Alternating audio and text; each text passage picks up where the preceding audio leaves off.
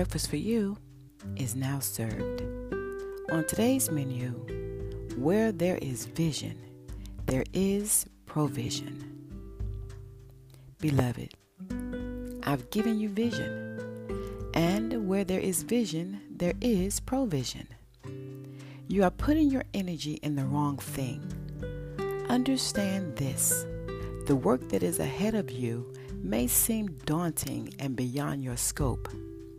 But if you put your trust in me, I will make the seemingly impossible not only possible, but plausible.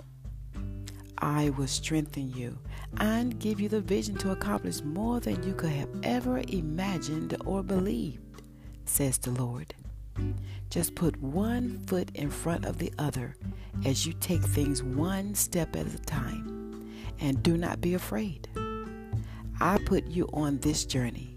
Therefore, I am on the journey with you. Remember, where there is vision, there is provision.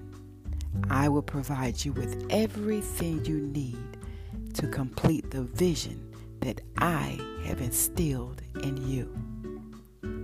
Mark 5:36 Part B declares, "Do not be afraid, only believe."